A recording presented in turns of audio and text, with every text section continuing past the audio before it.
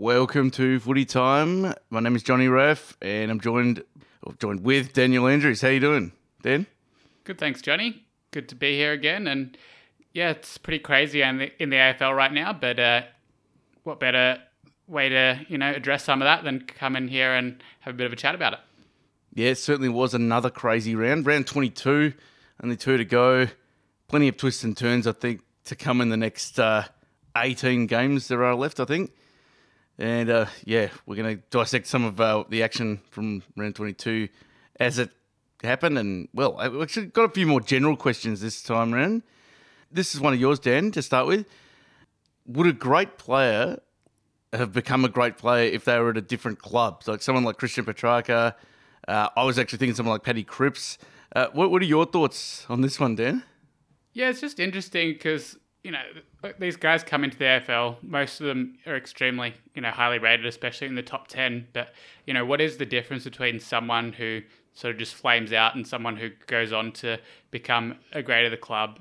And some guys, hit the ground running and you can sort of see the potentials there and the trajectory is pretty obvious. But then, maybe someone like Petrarca, it was a bit of a slower burn and, he's grown into the player he is now. So, yeah, I think as a general thing, I'm actually not convinced that, some of the players that are, probably competition leaders would actually be in that same position if they were in a different environment, just that different set of circumstances. It's hard to say that their path would have, gone similarly. So, yeah, maybe this is slightly underplayed just how much the environment and, probably a range of other factors that go into, a player going to a certain club. Yeah, I don't know. What are your thoughts on this?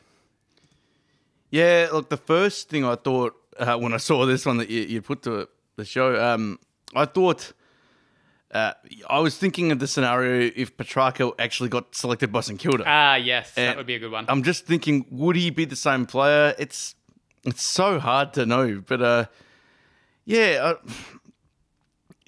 they were kind of similar clubs at the time of that draft as well, really. And yeah, I'm not really too sure. I guess the other one I was thinking about was, the 2013 draft. I'm thinking of, say if Marcus Bontempelli and Paddy Cripps traded places.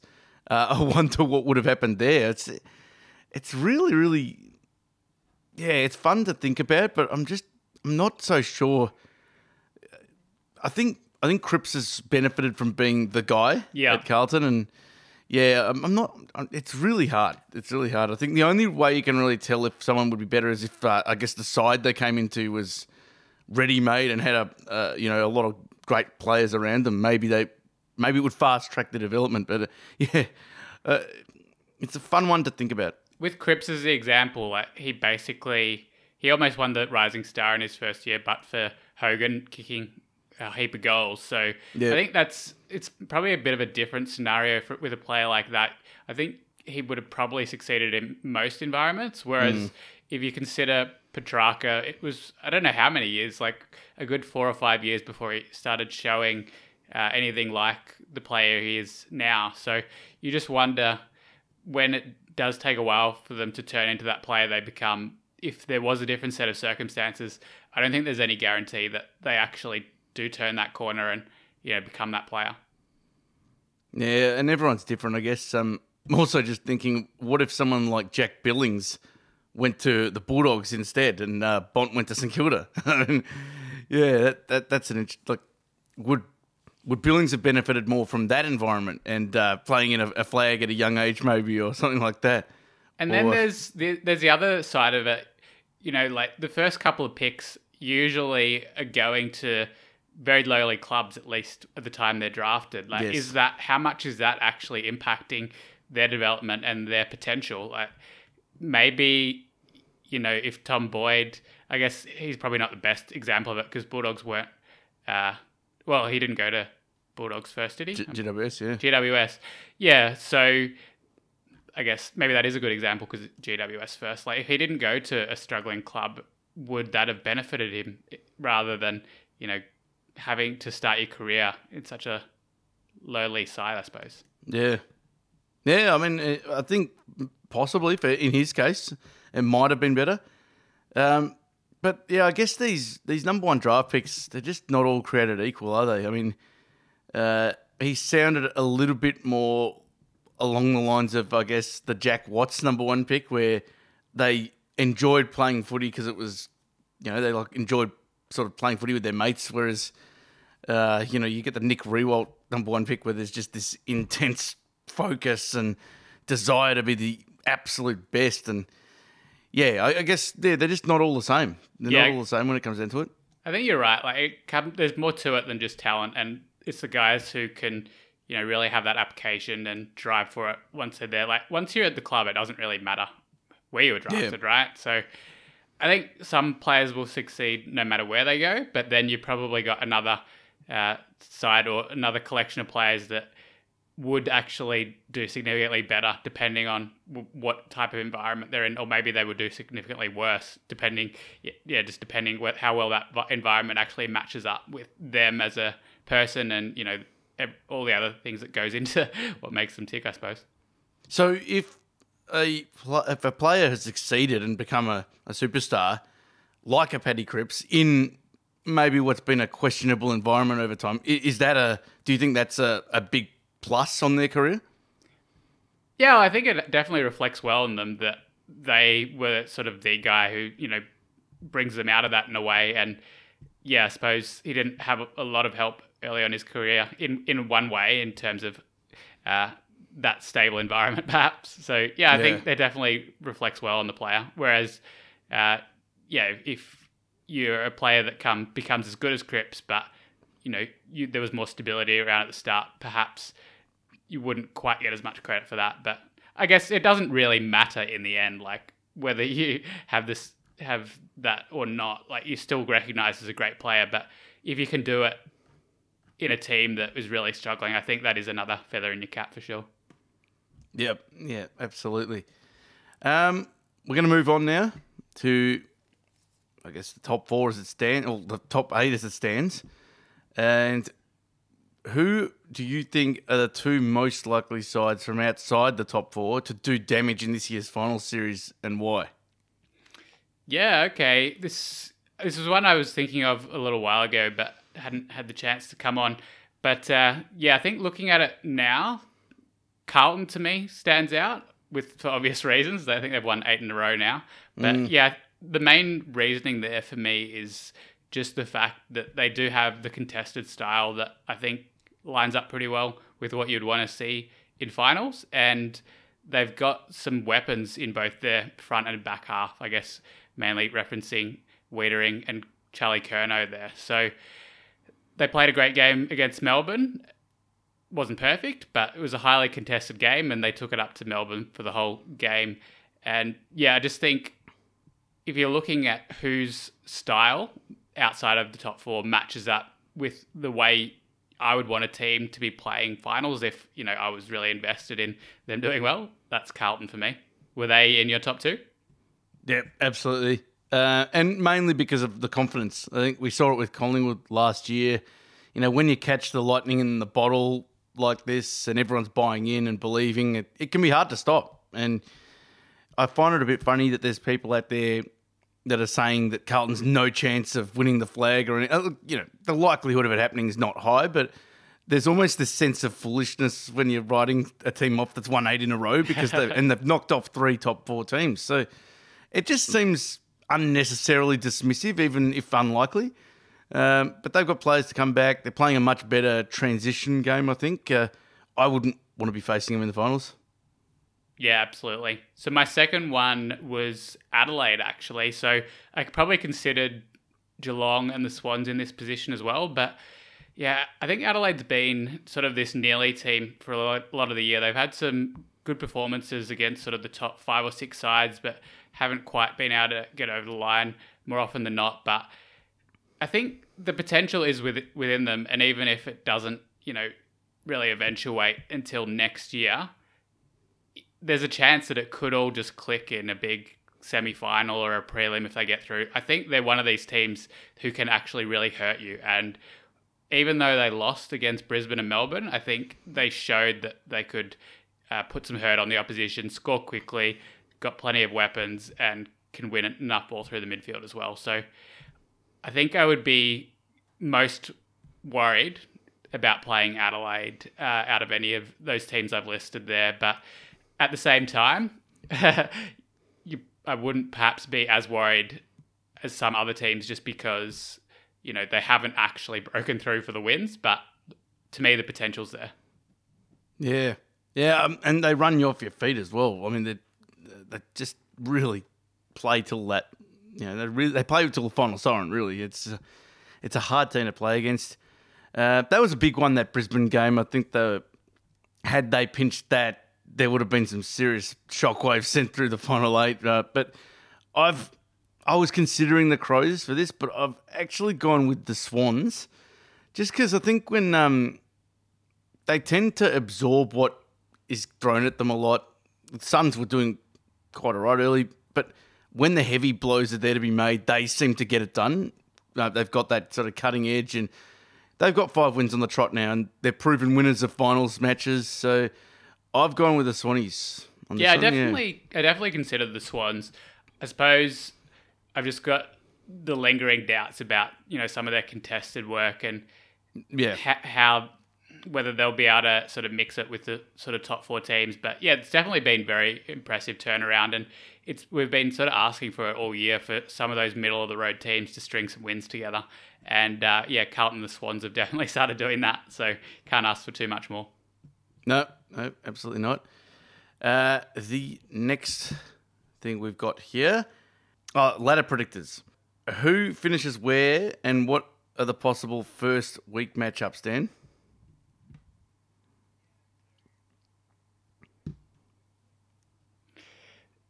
Yeah, so I'm not one who really loves the ladder predictor, but, we're only a couple of weeks out and there's still a lot of possibilities, but, why not have a go at it, right? So my top 4 is based on, obviously selecting the winners in those last couple of rounds.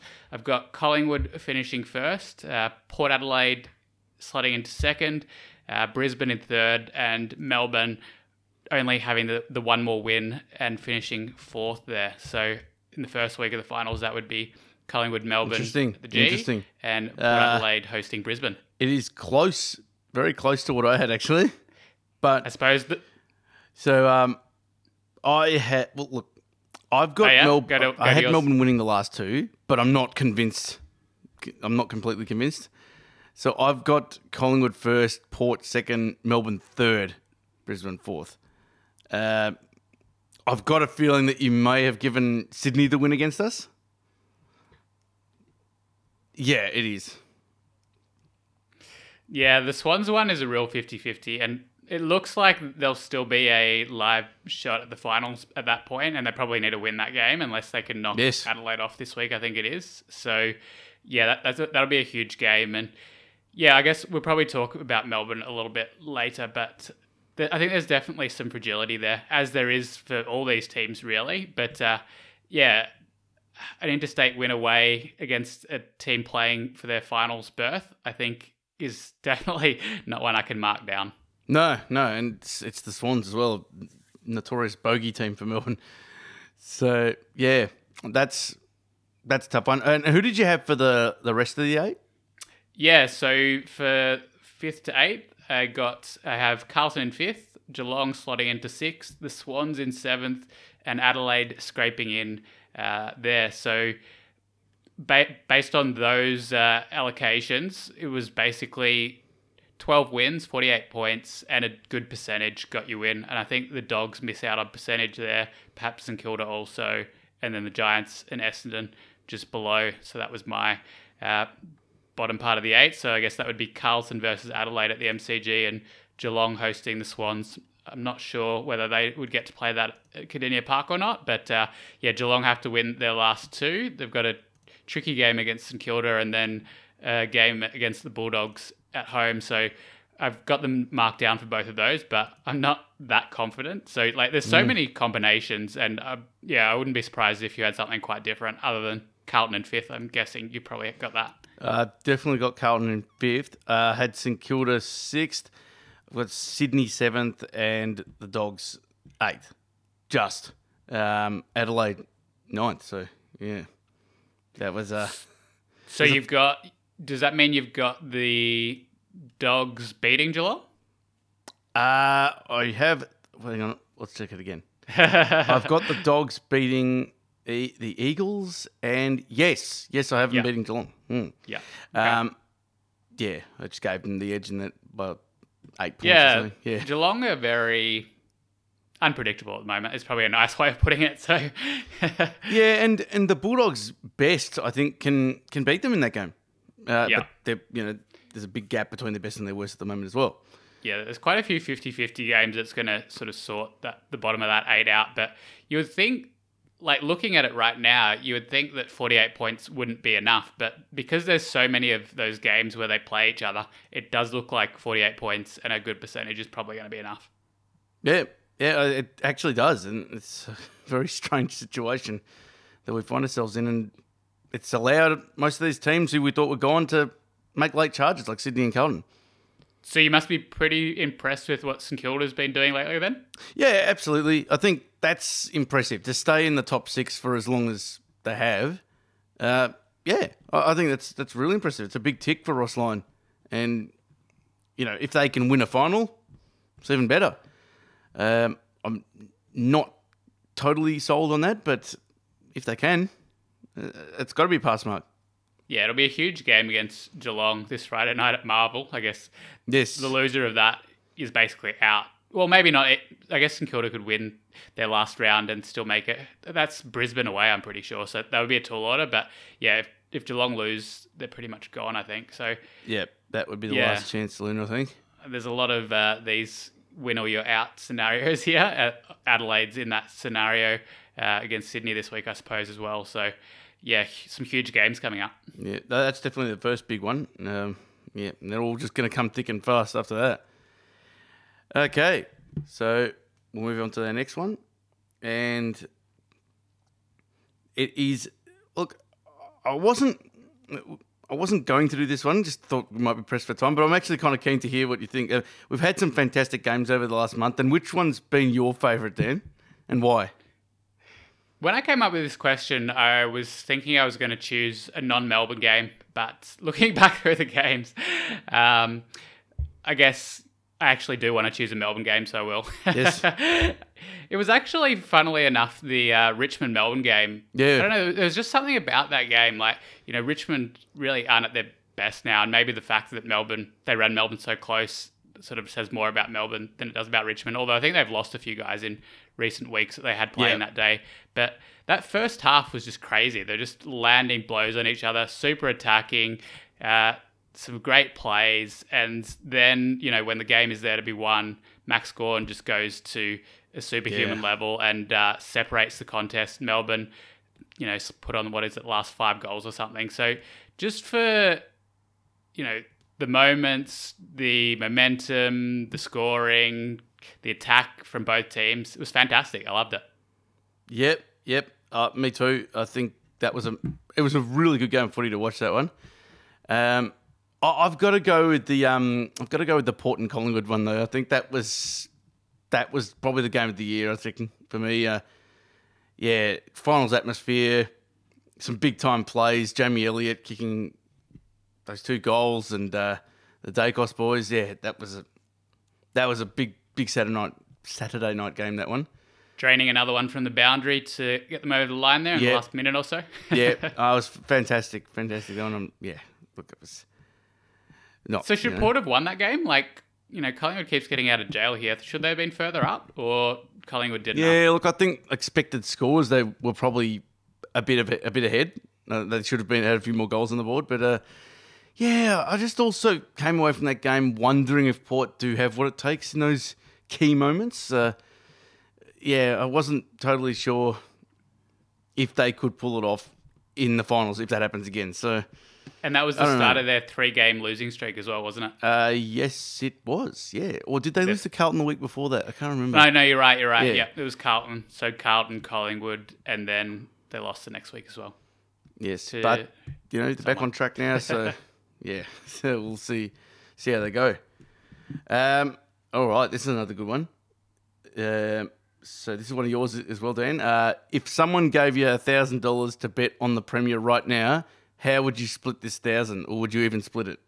So I'm guessing like you've got $1,000 to make as many or as little bets as you want, yeah? Yeah, exactly. So I guess what made me start thinking about this one was just the fact that like every week in the AFL at the moment, it just seems like things just sort of blow up and it looks completely different from week to week. So maybe, it's a bit of a fool's errand looking at it from a week to week perspective, taking the, larger chunks of the season to actually look at what's happening is maybe a better way to do it. But it just looks really open at the moment. Collingwood have got a lot of injuries.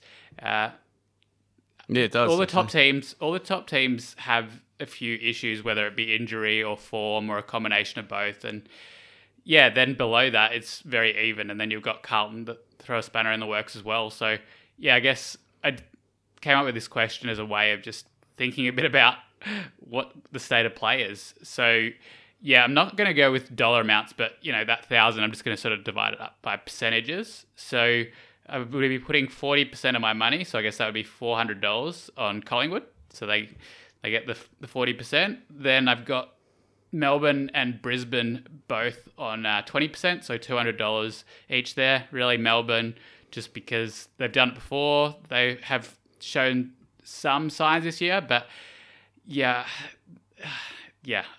We'll talk more about Melbourne later, so I won't get into that now.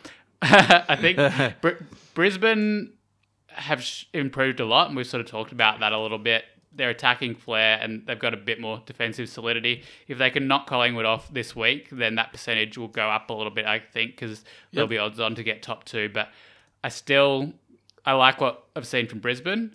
I'll give Port 15% just based on the fact that they have won so many throughout the year and may very well get a home final, but I still think they're a run off the other three.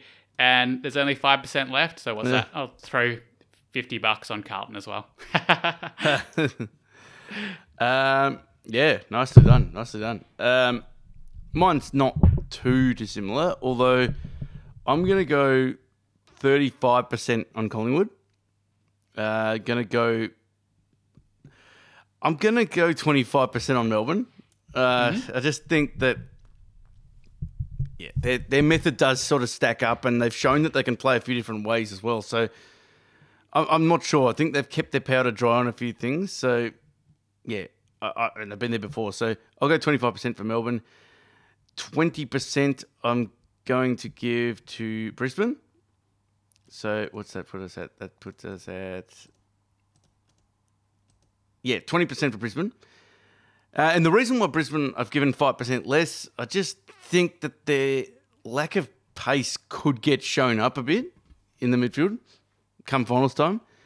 The Will Ashcroft injury was a really big one, I think, for them, and it was really giving them something through there. And they've just had to pinch hit a few guys through there to make up for it. And look, they kind of got found out a little bit against Adelaide in that area. I thought Adelaide were really just running them ragged. And look, they had the answers. That's all that matters. But I think there's definitely there is a weakness there that can be exploited if teams choose. Like Collingwood could easily exploit it if they want to. But yeah, look, ultimately I've really been impressed with what the Lions can offer. Still probably the most potent attack. Port have gone 15%. Look, for me, it all just comes down to that first week with Port. If they win that first final, they might be as good a chance as anyone. If they lose that first final, then you're going to hear the people who come out and say, oh, it's the chokers, and they just don't get it done when it matters. And it's going to be big. I remember last year for Geelong, it was a big deal that first week of the finals, and I don't think there won't be heat on any team more than Port, I think, in that first week. And look, 5%. I'm going to go 3% for Carlton and 2% for the Swans, if they make it. Yes. Yeah. So we're not giving much credit to those finishing outside the top four. Not quite. I think that there's teams that can take a scalp and win in their first week in an elimination final, but I just don't think you can go all the way from outside top 4. Yeah, look, you could give Carlton like a puncher's chance of getting through to a prelim or possibly, who knows, possibly more. But yeah, it's just shown it's time and time again. It's just been proven that it's extremely difficult.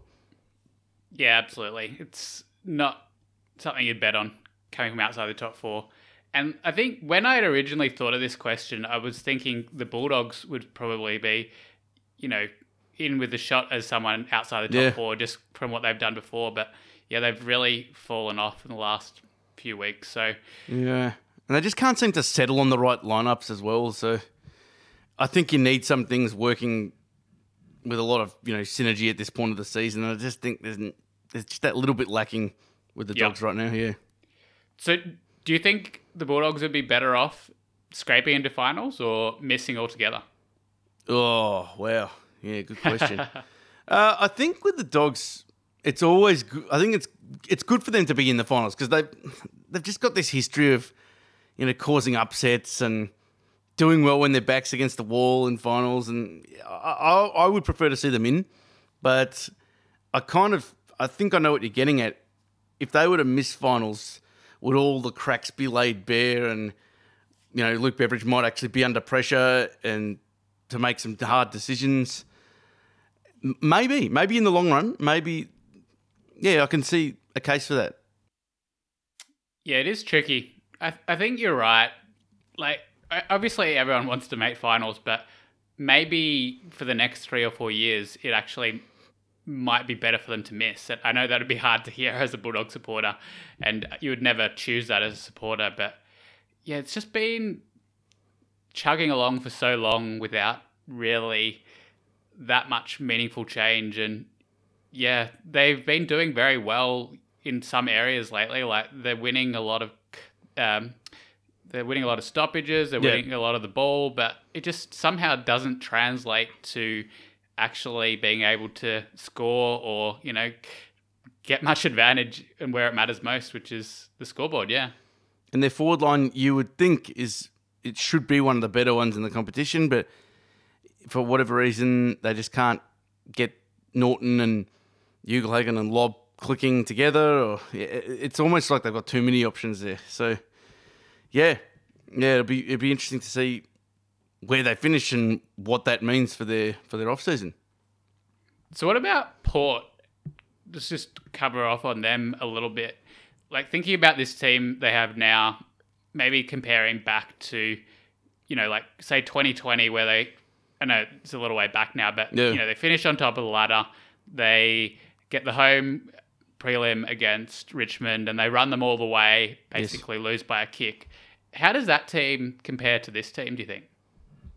Yeah, interesting one. Well, look, you've got a much more balanced midfield now. I think a lot of the midfield minutes were going to, Boak and Wines back then, but you've got some great grunt and, talent, skill through the middle now. So that's one thing I think is better now with Port. I think the midfield is a lot more balanced and just has a lot more strings to the bow.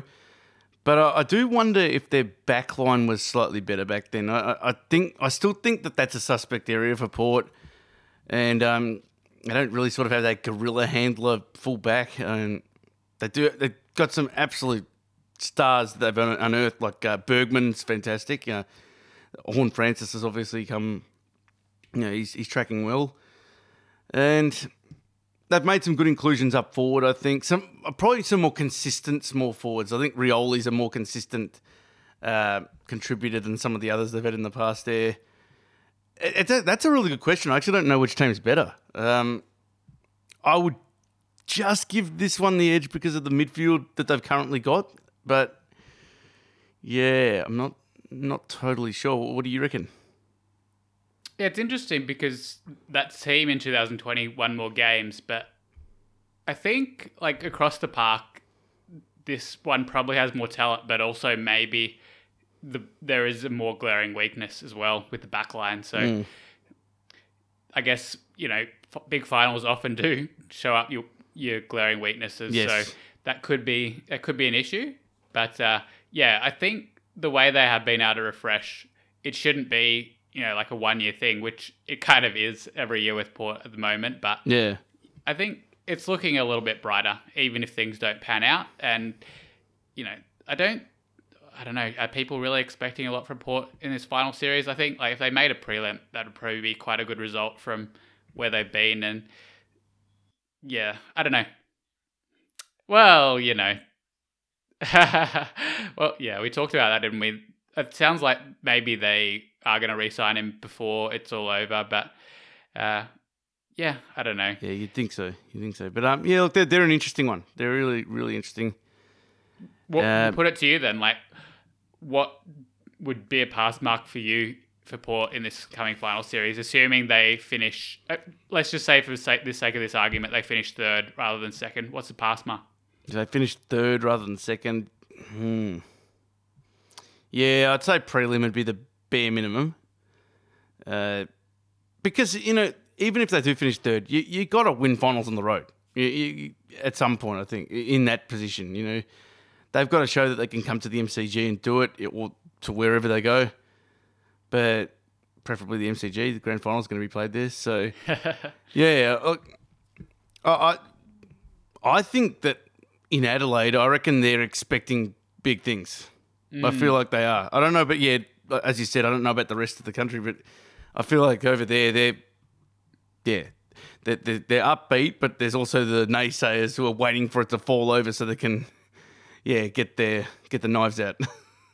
Yeah, absolutely. So, yeah, it's a bit of both. All right, we've got one more to go, Dan, and that is, well, it's our team, the D's, and it's titled The Petty Problem. So, will the forward line issues at Melbourne be their undoing in 2023? Well, it's kind of been the never-ending story with Melbourne this year, the number of different forward structures they've tried, and, it all seemed to be clicking, but, it was a small sample. You had Van Rooyen doing his thing, and Petty contesting, and he found a way to slot a few goals. It was all working, and then, you get the Liz Frank to Petty, and it's all thrown up in the air. And, yeah, I think I wasn't alone really being quite worried about this, just because of the depth in that position that Melbourne has I would say is quite limited, especially at the moment with a few injuries as well. Even when Tom McDonald's, been around this year, he hasn't really done much, and he's coming back from an injury. Ben Brown struggles to stay out there. Yeah, there's just not that much there. No. I really think going back the last few years, anytime Melbourne hasn't really had the two tools, it just doesn't really work with their sort of kicking along down the line style, being able to get a contest and then sort of spread from there. And if it does work, it's very short-lived. Yeah, I remember games where they were sort of trying to play Fritsch in that role, and he was just it just wasn't working at all. Fritsch is a good forward, but he can't really play as that traditional tall forward. So, yeah, it's just so frustrating because it looked like they had sort of fixed it, and then, obviously every team gets injuries, but I don't know. I just sort of feel like with Melbourne, the whole, getting to second, it almost sort of feels like a little bit of a mirage, just because, that was off the back of quite a lot of close results. And they were playing well in those games, but I'm just not sure that their top level is as high as they would want it to be right now. And this just sort of adds insult to injury in the one area that it feels like can't be fixed. Yeah. Not really being very upbeat here. No. But yeah. Well, it's not all doom and gloom, but I think, if there was going to be any injury that would really throw things out of kilter, it seems like this is the one, and they're going to be doing well to fix it, I think. Yeah, well, if anyone was hoping for me to sort of wash away the doom and gloom, they might be a little bit disappointed because, honestly, straight off the bat, I think it could be the difference. I mean, as soon as it happened last week in the North game, the deflating feeling I had straight away, I actually didn't really pay much attention to the rest of the game. I just thought, that better not be bad, that better not be bad, better not be bad. Yeah, it was just, It was really clicking. It was really clicking having Petty there. Just his ability to compete in the air. He's reading the play in the air as well, and the way he kind of sets his feet in the marking contest. He knows exactly where to position himself in a marking contest. We saw it a lot against Richmond, where some of these kicks in were long, and he was just clunking him. It's because his positioning is right there. That's really, really hard to teach to, a Brodie Grundy or someone who's trying to play forward. And like you said, as soon as Petty went down, I was pretty depressed. I thought none of these options are filling me with confidence that they can do what we need them to do. That we can have that we can have a forward line that was moving like JVR and Petty. They were really sort of leading and pulling defenders out of position. It wasn't a stationary forward line. I was really enjoying it. I'm not convinced that guys like Grundy and Gawn when he's down there, or Joel Smith, those guys don't really have that sort of crafty movement. And then you've got the bullocking forward, the one that sort of brings the ball to ground. And that, Grundy, they tried that on Saturday night and that didn't work either. And there's a bit of a difference as well between, I know a lot of people say we need a forward that gets the ball to ground. There's forwards that can do that, but it's the certain way that you do it, like bringing it down front and square and that for small forwards and repeat stoppages and things like that. And yeah, I totally agree with you. I think that if they can solve this issue, then yeah, they deserve a big feather in the cap because, yeah, that's a tough one. That's a tough one. There's going to be games like Saturday night where you need to go direct and kick long balls into the 50 and have that presence. And I wasn't too convinced of it. Yeah, Melbourne is still playing, a contested game style. They still rely on going long down the line a portion of the time. And if you don't have that tall forward there to actually make the contest, and even if you win that, if you don't have someone tall to kick it to in the next kick, the whole structure just gets out of whack. And it's just makes it really difficult. Like, even if the tall forward isn't being a world beater, it just makes such a difference. Like, even those couple of games when Ben Brown was playing and he wasn't actually touching it much, but I think the structure was a lot better. So yeah, and he doesn't do it too badly. He's not a brilliant sort of bring the ball to ground forward, but he's not bad at it if he has to. Yeah, the only thing I can really see with what they have to offer in terms of what's left, it's basically Grundy, Smith, Tom McDonald, and I think you can almost put a line through Ben Brown at the moment if he just seems to like he can't get out there at the moment. I think really the only potential solution that might actually work is getting Tom McDonald in there in whatever form he can, and it's almost, I wouldn't say like he's a decoy forward, but you're not really expecting him necessarily to kick goals, but just actually having someone to make position, get in the right spots to actually give you structure in the right parts of the ground. Like, that might be as much as Melbourne can get out of this position, and that might actually be enough in a way. Like, obviously you're gonna have to make up for it in other ways, but I think that that version would be an advance on trying to, have a resting ruckman playing as your second tall, or maybe, Joel Smith, who is undersized for that role.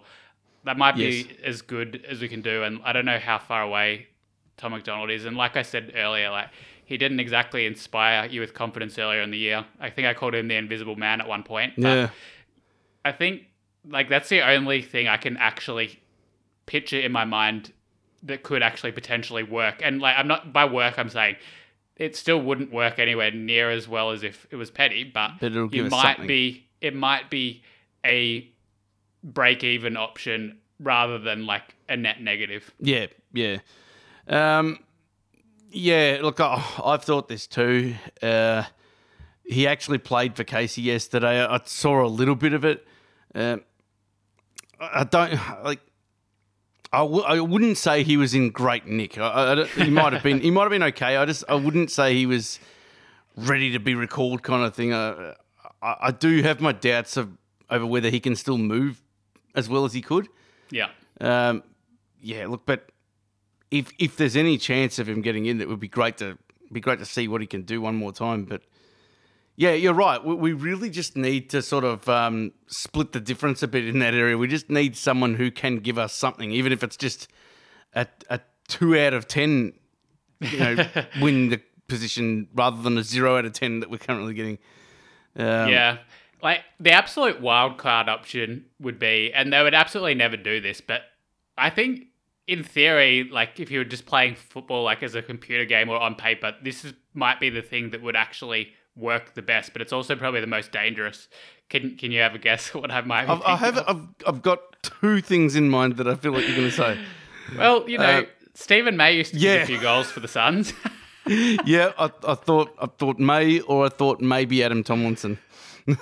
Yeah, like, I think May has shown over the journey that he can take a mark as a forward. I don't know exactly how he can do some of those other things we've talked about with the structure, but I think, by doing that, they're sort of throwing everything up in the air at the other end of the ground as well. Yeah, he can definitely kick a set shot. Yeah, like if the coaches truly believe that this is a deal breaker and it's not going to work without a functional forward, then they have the player who could do it. But how much do you want to disrupt things? Like, I can't imagine they would do that, but they do have a player who could do it. With Petty out, even less so, because it kind of robs us of 2 things in a way. Yeah. Yeah. And like, you wouldn't even expect May to do as well as Petty did, but like, I think I would expect him to be able to play that role better than the other guys we've been talking about, I suppose. Yeah, absolutely. But yeah, it was just a very untimely injury, and it's asking a lot of Van Rooyen at the moment as well, because he is.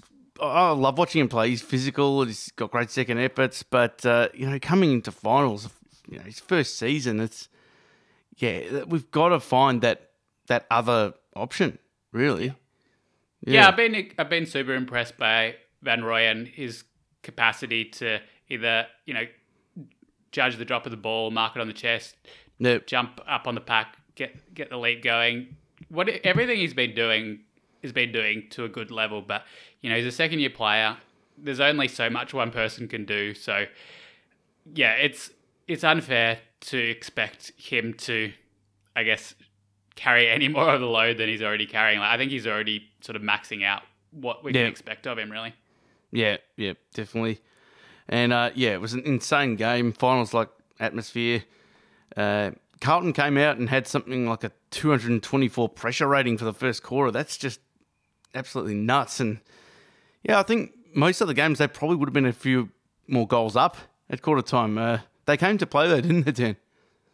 Yeah, funnily enough, I was sitting in the members at the bottom there, and the ball was basically locked in Carlton's 50 for most of the quarter, and most of the play was right in front of us, which was kind of strange. Like, often, when you're sitting at a ground, the play is away from you most of the time, but yeah, that was just a little aside. But yeah, they were doing fantastically well to lock it in there, and there were a few very close run things. I think Melbourne were probably lucky not to be another 2 or 3 goals down, but at the same time, they did hold up pretty well, considering they had so many D50 stoppages there to defend. But yeah, Carlton definitely looking the goods early, and it was a little bit slick, so the ball handling was tricky, but great start for Carlton there.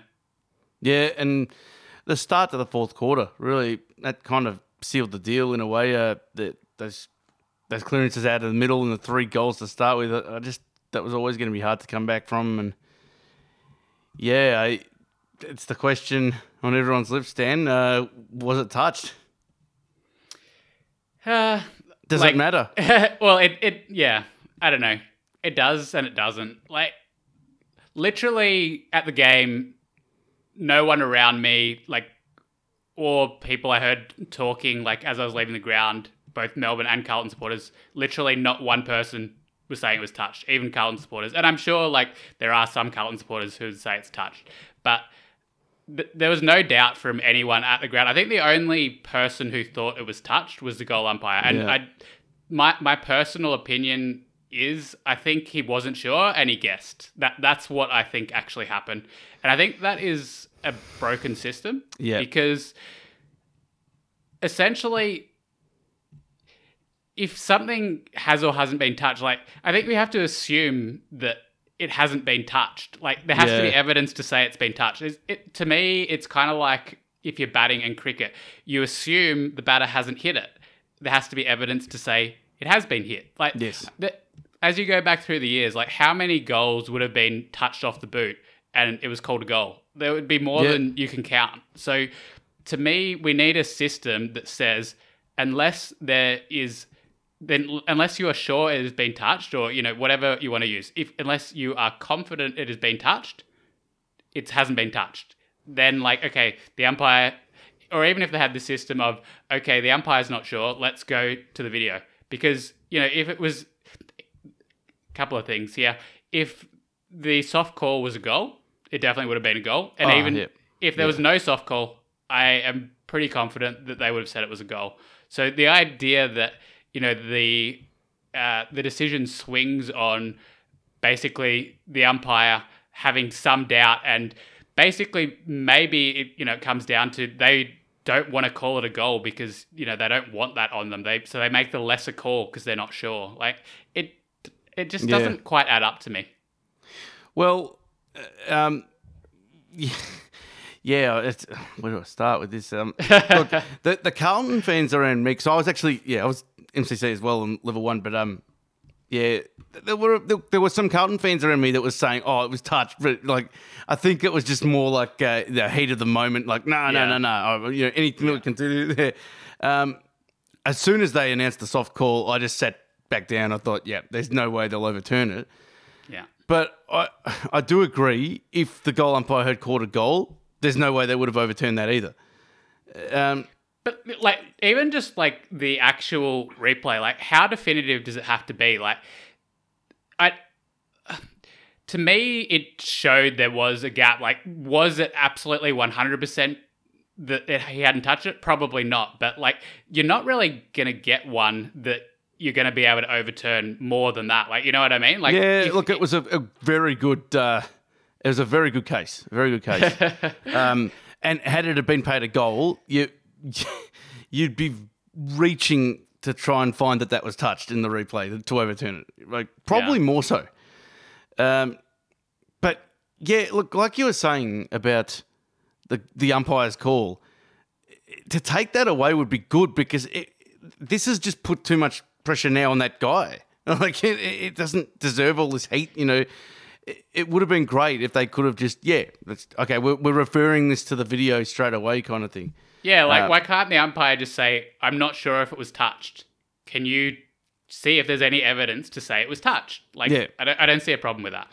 But this is what I don't understand. Like, if he's called touched, who decides that he wasn't sure? Or who decides, is it the field umpire going, they don't quite believe you, let's go to the video? No. Or is the goal umpire saying, I think it was touched, but I'm not sure. Is it? No, it's the goal umpire. He calls for the review. So he's basically saying, you know, either I think it was touched or it could have been touched, and now we do the review. So, like, it seems like the soft signal has way too much power in this, especially it's just silly, when it's like, I don't know. I think, like, if I was in charge of this, and, like, I know it sort of seems a bit biased because it's Melbourne, but I would actually have this opinion even if it was the other way around. Like, if this had happened to Carlton, I think you have to have the system that you assume it hasn't been touched, because you have to prove that it's been touched. If you can't say it's been touched 100%, then it hasn't been touched. Like, I don't know. And I think, just following on from that, I think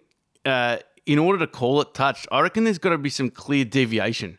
I reckon if the ball's like on the same trajectory, then that's insufficient, and it should just be a goal. Like, or fingers bent back, by the way, that's not definitive either. Like, I reckon I wouldn't be surprised if players are bending their fingers back a little bit, like, to try and, like, if it gets. It's a bit of conspiracy theory, but that's funny. I don't know. Look, it's people get a little bit sucked into, I think, what they think is definitive, and and I don't know. Look, I don't know, but maybe in that pressure moment, the goal umpire, who knows? Like, it's a snap decision. I didn't see any other Carlton player appealing for it other than Marchbank. So Now, I know Marchbank's obviously the one closest and the one who possibly touched it, so the others may not have seen it, but they didn't seem all that certain. And I think even it's a bit like an Marchbank appeal, you know? Yeah, it didn't seem like he was that confident either. Like I don't know. Yeah, it was just a weird thing. Like that happened right in front of me, basically. Well, not the actual goal, but Petrarca getting the kickoff.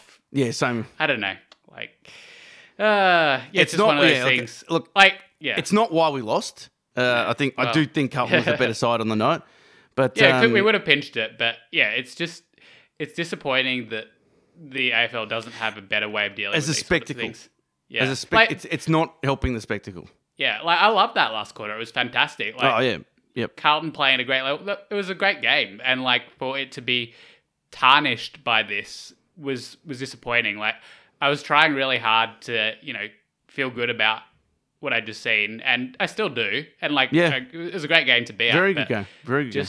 Just for it, I guess it's just it plants that seed of doubt in your mind that like this could happen basically to any team at any point. Like if you're in the situation where you're within a goal, essentially it can be taken away from you for essentially something that is completely out of your control. And like, it did. It happened to Tom Lynch last year. Like I said in our message thread, like the only redeeming factor is that it wasn't a final, basically. Yeah. But it could easily happen in the final. Yeah, and like the ramifications are huge. I guess top two is more or less off the table for Melbourne now, and like I don't know, it just feels like there's kind of this fragility with Melbourne at the moment. Like they're still playing relatively well, and I think they put in a serviceable performance against Carlton. The pressure was high, and I quite liked some of their link-up play, but just this whole thing with the forward line, everything just sort of feels like it's about to break, and maybe that's a little bit unfair, but just these little things that go against you, it just magnifies it, I suppose. Yeah, it does. And look, some of these injuries, where they've happened, Max earlier in the year, Clayton Oliver, and the Petty one I thought hurt the most of all. But it's just this, and Bradley Fritsch, obviously. They've done very well without these key personnel figures, but you just wonder, like, at what point does it catch up? Yeah. Yes. Yeah, like it's far from a basket case. They're still, what are they sitting in third at the moment? Or I think it might have slipped down to fourth. I think it's fourth, yeah. One game. They only need one game more to solidify top four. But yeah, I just get the feeling like none of this is really going to matter if they can't manufacture something that is somewhat serviceable with that second tool. Like, Grundy tried his heart out, but it didn't work. So, it didn't work. Are they gonna persist with that for another week? I don't know. Like, and the other problem is like not having that extra tool there, or having someone who's sort of underperforming. If you're relying on putting Van Rooyen in the ruck for 5 or 6 minutes a quarter, then that has a compounding effect too. Like, there's so many knock-on effects. There's a lot of knock-ons. Yeah. It's really tricky. Like, I guess, like we've sort of talked about, I think the best case scenario is that Tom McDonald comes in and can make a contest and, get to the right spots. And I think that's probably the best we can hope for, which is kind of sad in a way that, that's what we're calling a pass mark. Yep. Look, it's a tough night, but well done to Carlton. They were fantastic. Their pressure was amazing. Melbourne's pressure was okay, I thought. Yeah, but look, theirs was off the charts, especially in that first quarter. How did you see the May versus Curnow battle, which was quite interesting? Well, yeah, it was a very good battle. I thought May held his own. Like, Curnow is capable of coming, to the fore and coming up with those big plays with, I guess, limited possessions, but I thought for the most part May did a good job. Yeah, I think Curnow got off the leash a couple of times early in sort of the first half, getting a bit of space, but after that, May seemed to be playing him much closer. Maybe he just lost him a couple of times, but yeah, there were quite a few sort of really close one-on-ones, and May did pretty well to halve most of those. So yeah, I think pretty even overall. Curnow kicked 2 or 3 goals? I think it was 2. But yes. And then to have that guy, though, to have Charlie Curnow, it's the the antithesis of us without Petty. You know, it's like just to have that guy, you can sort of bang it in, and you know he'll give you half a chance to take a nice contested mark. It's just what we're missing, and yeah. So, what impressed you most about Carlton?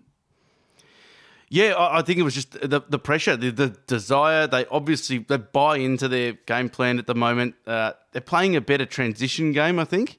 Smashed us in the uncontested possession, I noticed. Yeah, absolutely smashed the uncontested possession. And yeah, I think that they're moving it a lot better from sort of the back flank area, and scores from turnovers from the pressure, I think, was they actually had 33 points scored from turnover. It's not bad. Like, they scored 60 for the game. So yeah. I'm not sure how sustainable it is. They did actually, to my eye, look like they were getting a bit tired towards the end of the third and fourth quarters. The 3/4 time actually came at a pretty good time, I thought. But really, Melbourne sort of dominated the last sort of 5 or 10 minutes of the third and couldn't put a lot of score on the board. And then, leaked those goals at the start. But yeah, it made for a good finish, I suppose. But what about... Sorry, what about the Melbourne side of things? Like, did anything impress you about them other than their ability to sort of to hang in there?